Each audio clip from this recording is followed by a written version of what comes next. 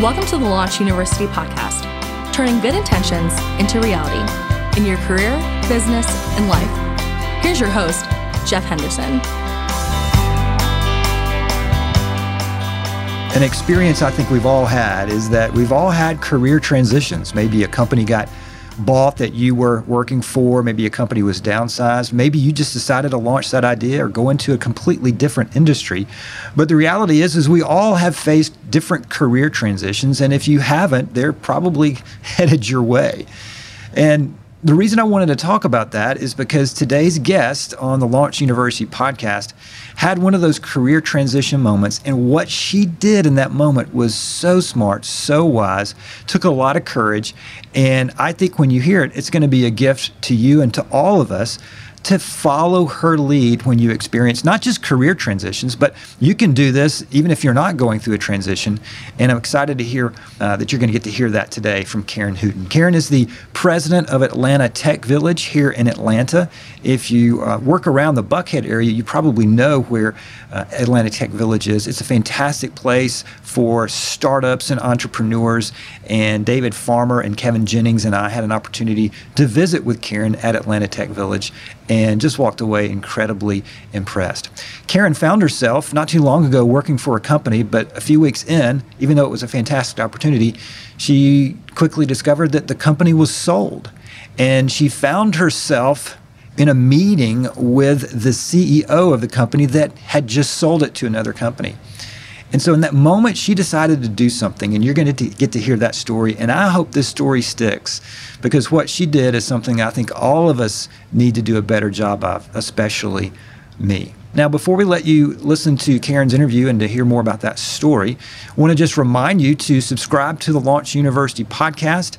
And don't forget to check out myelevatorpitch.net, myelevatorpitch.net.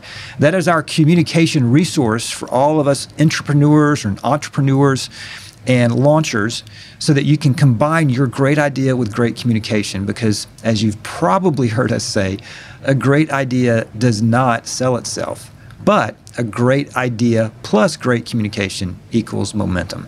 So check out the communication resource that we're providing for launchers at myelevatorpitch.net. And then, in the meantime, we certainly hope you enjoy this interview with Karen, and can't wait for you to hear this story. And not only just to hear the story, but I hope you'll do what she did in that moment, and I think it will make a big difference in your launching career. Hey everybody, Kevin Jennings, Jeff Henderson with you. Kev, we're at Atlanta Tech Village here in Buckhead. This is like, the energy of this place is amazing. I'm inspired just being here. The writing on the wall, the words, everything about it. I'm going to post pictures on Instagram, so you might want to check it out. So our guest today is Karen Houghton, and she is the vice president of Atlanta Tech Village. Karen, thanks for being here. Yeah, so glad to have you guys. Welcome. So you've been here for 5 years. I have, since day one. From day one. And Kevin and I were talking about, anytime you have a new idea, people kind of push back and go, "Are you sure?" And so when you guys were launching this, and you're one of the things at Launch University, we want to take an idea, turn it into reality, and sustain it. So talk about that process over the 5 years and making this thing just was an idea. It's really, really working. Thank you. Yeah, it's been a really crazy ride. So our founder is David Cummings. He had a large exit with Pardot, which is a marketing automation company. It was actually the largest bootstrapped SaaS acquisition on record, which really just means that he tried to get funding and no one would fund him. And he got turned down, and he ended up being really successful and making a lot of money. And he turned around and purchased this building with the idea of giving back to the greater Atlanta startup community. And when he first purchased this building, we closed on it in December of 2012. And it was the ugliest, gnarliest 1986 building you've ever seen. And we had a really big vision, though, of creating a place where entrepreneurs could come together and be in community with each other and just be inspired by like-minded people. And everyone thought we were crazy. And there was a lot of questions of why Buckhead? Depending on Atlanta, you got Midtown, downtown, like why Buckhead? It's the financial district. There was a lot of old money in Buckhead. You have a lot of real estate money. You have a lot of bank money. So to put a startup hub in Buckhead was kind of an interesting choice. Very intentional choice, but interesting. And then there was another big question of density. Like, did Atlanta really have that much talent? Did we have that many entrepreneurs and startups where you could actually fill a 103,000 square foot building? So we had a lot of naysayers, a lot of people that were like, this is crazy. It's never going to work. What are you guys thinking? But that didn't stop us. And we just kind of had a very clear vision and path of what we wanted to create. And you don't really know you're going to be successful until you try it. And we were like, all right, hold on, guys, we got this, and just gave it our all. Yeah, so 5 years later, we're the fourth largest tech hub in the United States. And even in those beginning days, before we actually renovated our physical building and before we grew our community of entrepreneurs, we were on a waiting list. So we were literally having entrepreneurs show up, bringing their laptops and saying, hey, I heard over Twitter you guys bought this building and we're doing this thing, like we want to be here. And it started out with, IKEA desk, and I'd be like, great, we're really scrappy and we're renovating a building. There's going to be construction, build your own desk, and let us know how we can help. All the way to today, where we have Class A office space. We have over 300 startups. And in those 5 years, those startups have raised over $500 million. We've graduated, 8 different companies, and we've created over 3,500 jobs. That's phenomenal. Now, you mentioned a phrase that David Farmer's with us as well, SaaS. For those that may not be familiar with that term, tell us what that is. Sure. SaaS is software as a service. Okay. So when you're launching a company, if you're using technology, because obviously we're a startup hub, so you need proprietary technology to be in the community. SaaS is really popular because once you kind of really get that product and you get your customers, it's a nice recurring revenue. So software as a service is using any technology that's going to provide a service to a company. It's B2B, not B2C. That's great. Now, when we got the tour earlier, it was fascinating because when someone comes in here, as they grow, they get different office space. So tell us a little bit about that, because we were getting a tour with Emma Pitts with PullSpark. So tell us a little bit about how that works. Sure. Our goal is to serve and support entrepreneurs as they look to grow and scale and essentially change the world. So we look to provide whatever we can to support them in that endeavor. And a lot of that looks like providing faster connections just between talent and people, the different ideas, as well as capital and resources. So office space is just a part of it, right? It's not about the building. It's about the community of people in here. But startups can be really lonely. Unfortunately, 9 out of 10 startups actually fail within the first 3 years. And a lot of those startups are, in basements or in their homes, and you're lacking community, and it can just be a very lonely, isolating thing. So our idea was, let's bring them together. We've created a place where there is not shame tied to failure. Instead, it's like, hey, that was crazy. What have we learned from that? And how can we apply it to our next thing? So office space is just a piece of that. And it's very flexible. So there's no long-term leases. And startups can grow from a one-person company all the way up to a 60-plus person company. And at that point, we graduate them out, which is our terminology for we throw them a really big party and then we kick them out. So we're like, hey, you guys are kind of grown-ups now. You have an idea of revenue. You can sign a lease. And they usually never want to leave. So we're like, all right, guys, it's time. We're going to throw you a party. And so office space is a piece of that, where they can grow from maybe a hot desk or a reserved desk to a 4-person office, all the way up to, corner suites and 60-person companies. That's really fascinating. One of the things that jumps out to me, you said the word community a few times, and I think any person who's a launcher understands the loneliness part of it. I mean, even sometimes even your spouse understanding why you're doing this can be sometimes a challenge. But I'm fascinated to understand how you all went about building it. I mean, obviously there's interest. You talked about a waiting list before we even had the doors open.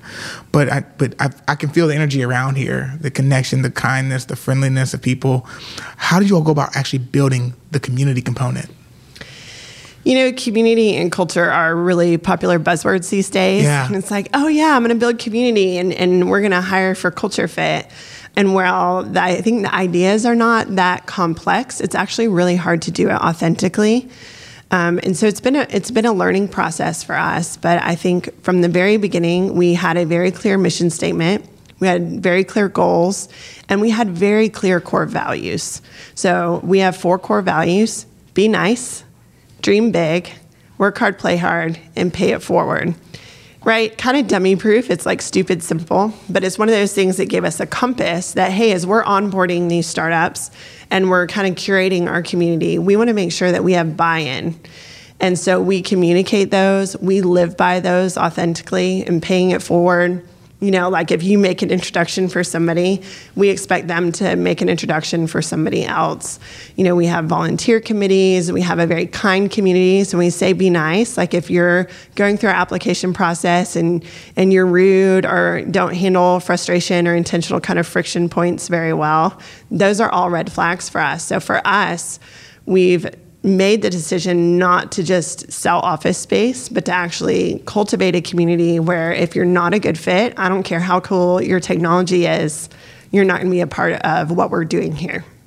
I heard a phrase from someone we saw today just walking around. They said, if you're a jerk, you don't get into Atlanta Tech Village. I like that. I like that somebody said that. You know, and it's true. And you know, especially when you look at the startup world, it can be very cutthroat, right? Mm-hmm. We have a lot of people who are even moving from Silicon Valley out to here, to Atlanta, as they should.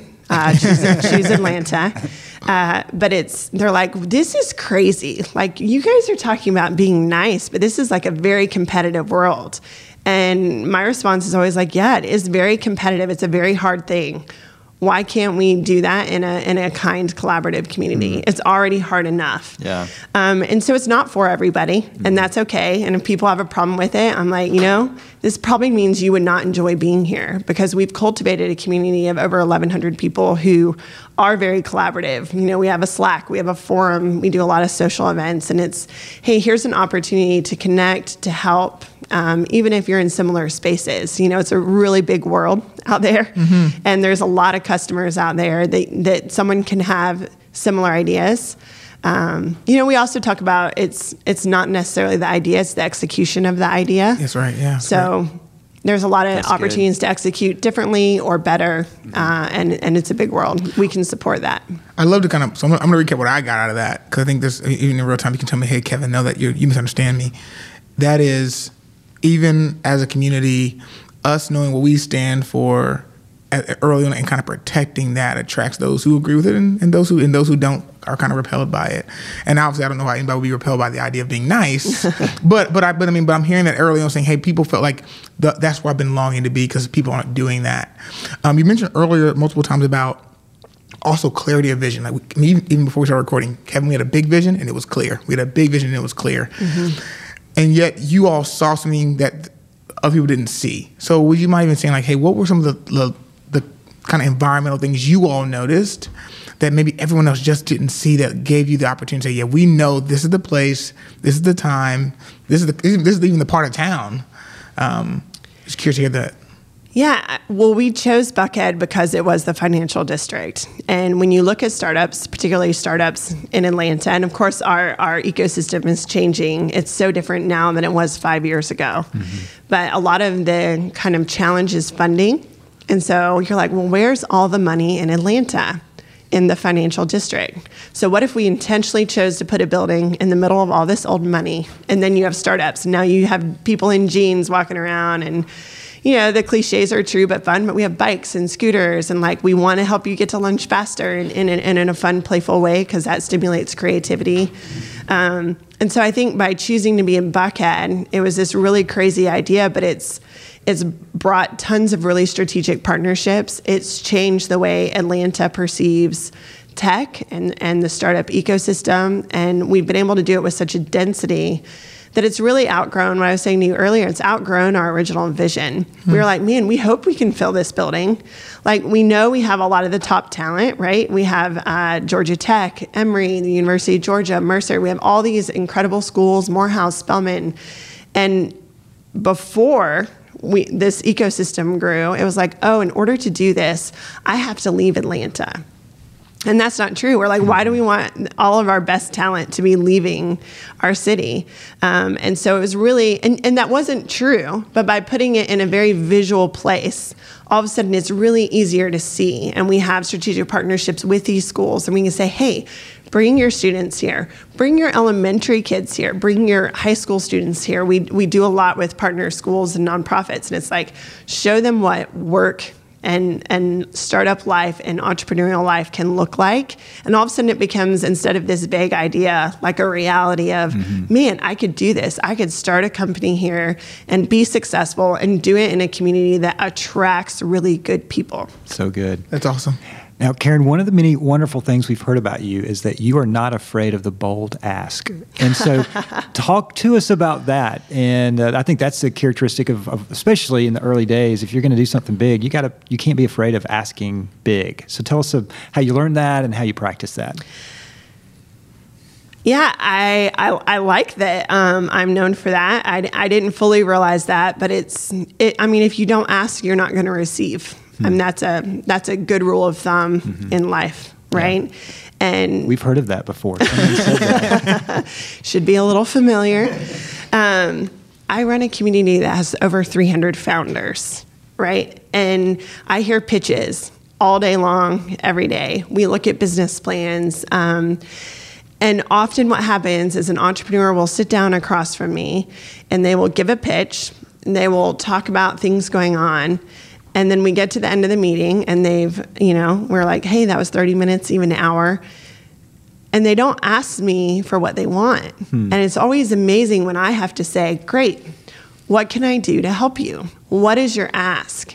And if they can't articulate that ask, then it was a complete waste of time. I'm happy to listen.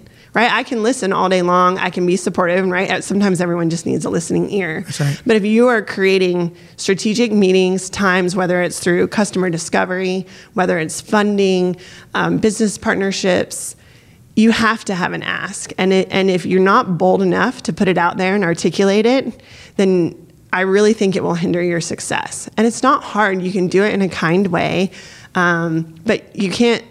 Right? You can't assume. You can't assume people know. You can't assume they're going to spell it out for you. You just simply say, hey, here's where I would love your help. Or do you know anybody who is in this area? Or, whether it's an introduction, whether it's money, whatever it is, you have to ask.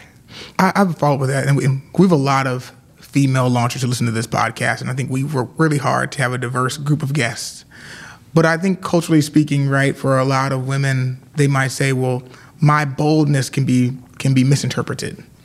And I have so many ideas. Yes. And I feel like I have to ask you, because I think when someone is applauding you for your boldness, that means somewhere you've not only have the courage, but you've also honed a skill about how to present what you need, especially when you are an entrepreneur, right? And you're the first team member in an industry and in a culture. There's a bunch of news on you, like, I'm the first this, the first that, the only, leader here, something. So I would love to hear, like, how did you go about that when it was something, like I said, was there, to Jeff's point earlier, was there something that unlocked that in you? And then how you refined that, especially, I think, as a female in our culture, and to do that at this level? I think that's just exciting. I love for other people who are listening to get some advice from you about that. Yeah. First, if you're a female entrepreneur, thank you. Keep up the good work. It's so important. We are, especially in tech, female founders are less than 10%. Wow. I've heard numbers as low as 5%. And if you even look at who's creating the technology that we use today, right? You have 50% of the users of technology are female, right? You look at your consumer base, genders generally divided half and half. Yeah, only 5% of that technology is being created by women. And that leaves tons of problems for perspective bias. There's all sorts of issues. And then if you look at race, you're looking at this African-American female population, then it's even less represented. And I'm really passionate about changing that. And it is more difficult. I think you should never use your gender as an excuse. Absolutely. But at the same time, I think there's a reality to sometimes women have to work harder to earn the same things that a man does. And as a woman, I have not achieved complete success in this, but I think generally speaking, when we are stressed or trying to, assert our authority, we kind of go two different ways. We go either really apologetic or we go very domineering. And I can't tell you how many times, and I've done it myself, we're like, oh, well, I'm sorry. I just thought I'd wanted to give you this idea, or sorry if I wasn't more clear. So women apologize constantly for things that do not need apologizing. So that's what I mean for apologetic. Or the other option is domineering, where we try to be too aggressive or assertive. And it's like, that's when the B word, right, starts to get thrown out. And it's like, oh, that was too strong. She's too opinionated. And I've definitely done both of those things. And I think the best advice I have for women, especially in technology, is to actively choose neither of those options. Don't choose to be apologetic. Don't choose to be domineering. Instead, you have to intentionally take a breath and think, how can I be quietly confident and assertive in who I am and what I have to offer? Because there's so much power in that. And like, I feel, that we are all created to offer something unique to this world. And I have no doubts in that. So it is what is your special thing that you have to offer to the world? What are you created to do? And then just have confidence in that, and know that if you state it confidently and you believe, and also remain teachable, right? That's the other part, is you don't want to be arrogant. You have to remain teachable. Then all of a sudden, people are hearing you, and you're not being put into those two categories. And I think with time, people will respect the words that you say and what you have to offer. And they'll brag about you being bold when you're not around. That's so helpful. I mean, people I work with, like both of these guys, both David, Shane, Jeff, they all have very amazing female leaders on their team. And I work with a team that's predominantly female, and they're amazing leaders as well. I love that. Thank you for having women on your leadership team. Please, they deserve to be there. So I want to make sure that's very clear. But I think it's just one of those things where I don't know how to teach someone what I get out of the team I get to the privilege of leading. Like, they came with that. Those are their parents. That's their upbringing. That's their hard work. I don't want to take any credit for that. But I think that is something you choose, right? And the more you read and the more you educate and the more you look for, you hear about mentorship, right? A lot. And I have a lot of women that I do meet with who are younger, who are looking for direction, and there's often that question of like, well, I don't have that person. Like, how do I find a mentor? How do I find a strong woman or a strong example? I've been in the professional world for well over 20 years at this point, and I've actually never had a female boss. Wow. And so there is a problem when you look at, what do we emulate? What do women, especially in tech, have to really see? Like, are there really successful women out there? So that's kind of twofold. Is that number one, to find those mentors or people, just remember that you don't have to sit down with them one-on-one. Right. You can read a blog, you can listen to a podcast, you can follow them on social media, but there are so many opportunities that I've had that I'm just listening and learning, and then I'm tucking away those little nuggets to learn from and to apply to my life. And there are people that I can name that have no idea that I would consider them a mentor, and maybe we haven't even met, but I've been learning from them for a long time. So yeah, that was incredible. Thank you so much for being vulnerable in that moment. That's helpful. Thank you. Yeah, we're not going to edit that out of the podcast. I want you to feel you feel but that was amazing. Thank you. Now, Karen, I'd like to talk a little bit about your life before here. So you launched a nonprofit. So I'm sure you learned about that and raising money and all that. So tell us more about your launching experience outside of Atlanta Tech Village. I've had a kind of interesting professional journey, and the way I make sense of it is, are you guys familiar with Sheryl Sandberg? Yes, absolutely. So Sheryl Sandberg is the COO of a little company called Facebook, and she's written books, and she's a really great speaker. And some people find her a little polarizing, but I feel like she has a lot to offer. And one of the things that she said about kind of career trajectories is that our professional lives used to look like ladders, right? You get on the ladder, you're on the bottom rung, and you go up a rung, and if you're lucky, 20 years later, you're gonna have worked your way up this ladder, the corporate ladder, if you will, and maybe one day you can retire. And while that's true for some industries, generally speaking, especially for entrepreneurs and especially for millennials, the ladder is out and the jungle gym is in. And so on a jungle gym, you're going up and down and left and right and all around. And really what you're doing is, that looks interesting. I'm passionate about that. I want to try it. I want to see what I can do. And then you do that until you see the next thing, and you kind of explore those opportunities. So my life is a jungle gym. I actually highly recommend it, but it's not for the faint of heart. And so I have tried a bunch of different things. I do have a master's degree as a marriage and family therapist. Wow. I have started a nonprofit. So I ran a nonprofit for about 7 years in Rwanda, working with coffee-growing communities. And I've done industrial psychology and business consulting. And kind of out of those, I'm a really big fan of relationships, because everyone's like, well, how do you get from one to the other? I'm like, you know what? All you have to do is do your work really, really well and with integrity, and build relationships with the people around you. And that is going to be what opens doors. And so a lot of my path was doing my best work, treating people the best I could. And then when a door opened, I was like, all right, God, let's do this. Like, I got this. And so after my nonprofit world, I had created a sustainable company and had achieved a lot of really cool things. We'd built a primary school in Rwanda in partnership with the government. And I was like, I feel like I've done everything I can do here. What is something else that I can learn? Because I really enjoy learning and being an expert of whatever it is that I'm doing in the moment. And if anyone knows nonprofits, they are horrible as a general rule. So forgive me if this is not you, but as a horrible rule, we're really bad at technology. But at the time, one of our largest donors actually had a relationship with a man named David Cummings. And he had a marketing automation company called Pardot. And I was like, So I looked it up, and he had offered to make a connection. And when I learned about David, I was like, this is somebody who I believe has the integrity and the character and kind of the values of somebody that I would like to work for. And I think that's another problem that people, I'm going to digress a little bit, but people get really stuck. They feel stuck in careers, or especially as a woman in tech, if you're not appreciated, if you're experiencing bias or harassment, you feel stuck. And I'm always like, you know what? Life is way too short. You have the power and the choice to go work for somebody in a place that appreciates you and what you have to offer.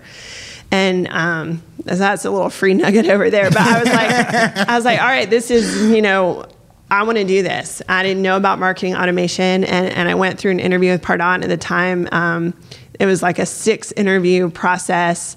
It was harder to get into Pardot at the time than it was, I think, Harvard. And I never would have gone into Harvard, let's be real. But I went through that, and I remember getting to the final interview and sitting down with David Cummings. And are you guys Jim Collins fans at all? Good to Great, right? And at the time, I was like, you know what? I want to be on the bus. I want to be on the Pardot bus. You're aware, I'm a community builder. I'm a relationship builder. Here's all the gifts. I don't really know what seat on this bus it is quite yet, but I want to be on this bus, and let's figure out where the seat is best that I can serve you and your company. So he ended up creating a position for me at Pardot, and I was there for 3 months until he sold the company. And I was like, oh my gosh, I just made this huge life change. And this guy just made a ton of money, and we actually, they made the announcement. I was the 100th employee, so Pardot was larger at that time. They made the announcement, and they had planned where they were like, hey, we were acquired. Like, this is really exciting, even though everyone always freaks out a little bit. And they put us all in limos to go to a party. So they turned it into a celebration. And I got in the limo, and I don't know how New Girl ended up in the limo with David, but I did. And I just remember looking at him, and I was like, the one thing that I was really looking forward to was working with you and learning from you. Long story short is about 3 to 6 weeks later, he tapped me, and he actually had to get permission through the acquisition to actually get me from Pardot. 'Cause usually, there's a non-compete clause.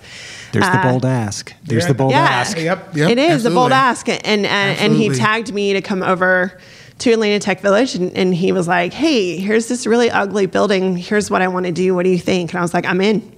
I don't know. I'm not an expert in this, but we're going to figure it out, and I want to be a part of it. Well, you asked a different question that when there's a career transition, career season, many of us ask, what do I do? You asked, what do I learn now? That's a different question. And since you had a learning mindset, and then you asked that question to David in the limo, I was looking forward to learning from you. That's just it's a different mindset. Absolutely. And you also are so focused on the who. So I'm just trying to make sure I extract lessons for everybody that I'm getting as I'm listening to you talk. And like the who question is so powerful. Say, well, who do I want to be working with? Who do I be working for? It's funny that, I just did not make the connection. So my first legit marketing job was me actually working for an email marketing company in Nashville called Emma. They just got acquired. Yep. And right when I was there, I was on the sales team, moving to the marketing team, and they said, Kevin, we think you're really good at thinking through the science of marketing. Would you be interested in leading up our marketing automation stuff? We've never done before. You're going to be leading Pardot. And so my first experience with automation completely was with Pardot, with the whole process, and then some things changed around. But it was one of those things where it's just really cool to kind of see the behind the scenes. Hey, that team and what we felt even as customers was from a leader who you clearly obviously are still working with today, and the value of that. And it just goes to show really about, also just for all the launchers out there, that when you are a great leader and when you focus on that, even at the very beginning, whatever you're starting, your customers feel that too. Because to look up and say, 8, 9, 10 years later, I'm with a person who works closely with that person and says, hey, you know what? What you're feeling on the client end is all the way up and down to the organization. So that's really cool. So I just love the full circle nature of how that works. I think one of the other questions I just had was, when it goes, just going back to vision, because I think that a lot of launchers just might still be in that phase of documenting the vision, and really maybe still it's all in their head. You mentioned values. Were there any other core documents that you all had early on that gave you and the rest of the team the track to run on and really feel like you could be an extension of David in that way? Because I think that launchers, we want to build it or they want to talk about it, but they may not be slowing down to write down the necessary pieces that would allow people who work with them. You have to write it down. You have to write it down. And I think, people can make it really complicated, right? Oh, well, what are my values and what do I want to... Don't worry so much about that, but think about what are the day-to-day what values are already guiding your day-to-day interactions, right? Especially if you're the founder, you already know. How are you making decisions? What choices and kind of values are influencing what business partners you want, what customers you want, how ethically you're making decisions. And then with culture, you have to remember that there's not actually a right or wrong culture. You can have a really cutthroat, really hard culture, but if that is authentic to you and how you're doing that, there are a lot of software companies that are highly successful. But if you hear that and you're like, oh my gosh, that sounds scary. I don't want to work in that kind of environment. Then you pick a culture that really represents you and what you want to do, but you have to write it down. And it has to be authentic to you as a founder and how you're already living out and making those choices. Because if it's not authentic and you're like, hey, these are aspirational and I would love the people who I hire to do these things, but you're not able to live it out, it's not a good match. And there are already so many things that we can't control, right? We can't control the government. I'm sure a lot of us wish we could right now. But we can't control the economy. So many things are just out of our element and out of our control. But you can control, the choice you have and the people you work with day in and day out. And I always kind of say culture is kind of like a ship, right? And it doesn't matter what the ship's made out of. It doesn't really matter what direction you're choosing to go. But as a captain, you have to make sure that everyone knows what direction they're supposed to be steering. So if they're, paddling and going all in the same way, that's those core values are really kind of providing that. It's like your one kind of distinguishable thing that can set you apart from your competition can be your culture. So writing it down is just the beginning. Now, it's been a meteoric rise in these 5 years, but what about the next 5 years? And I don't even know if that's a good question. I don't know if I believe in the 5-year plan, but what's the future vision for the Village here? Yeah, we are passionate about having one-page strategic plans. That's something we require as our startups kind of grow and get more funding. And so we have one of those, and it looks like kind of year 1 year, 3 year, and 5 year. The biggest thing to remember is that if you're projecting that far out, you're not tied to it. it just gives you an idea of where you want to go. Right. And then also if you're going down and looking, hey, where did I say I was going to go and where am I right now? And why is it so different? Like what went wrong or what did I actively choose to do? So that should be something that you revisit quarterly. Or in startup world, monthly. Let's be real. We're all about sprints around here, 2 weeks at a time maximum.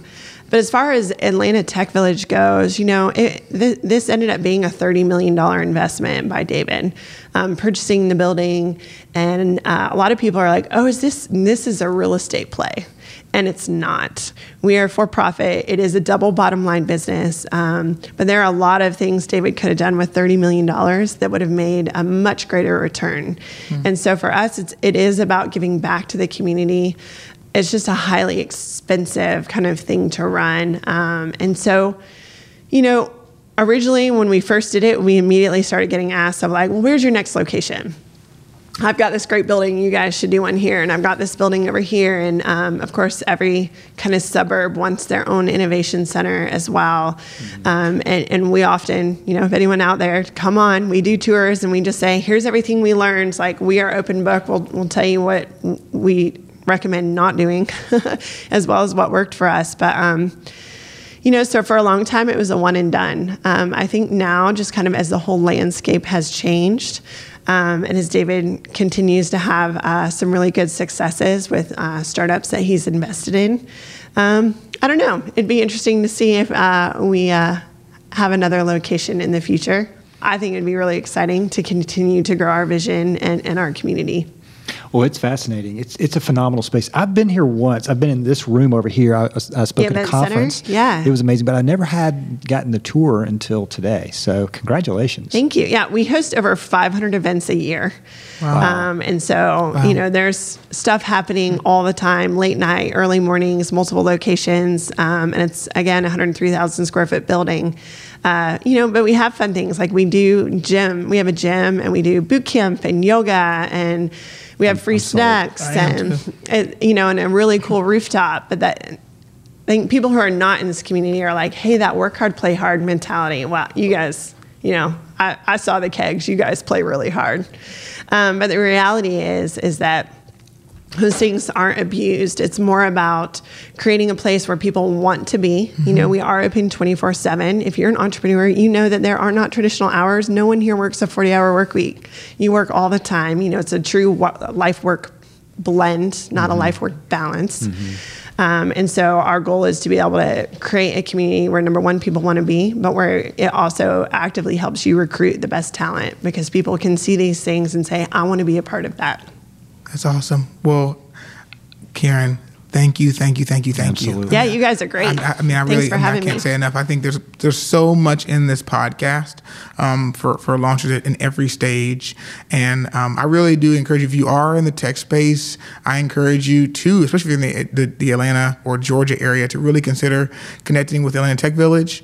And obviously following Karen. I think there's to her point, you can be mentored by her from afar. And I think this podcast, I know, validated that for me as well. It's kind of reminded me that there's so much to learn, especially from an entrepreneur. Cool. You led on your own, but I think that it takes a special kind of person to recognize and say, hey, I'm first of all open to being led, but I can step in and I can be that bearer for the vision and really move things forward and say, throw me in uncertainty, throw me in a totally thing. We're going to figure this thing out, and I will come alongside and help you build this.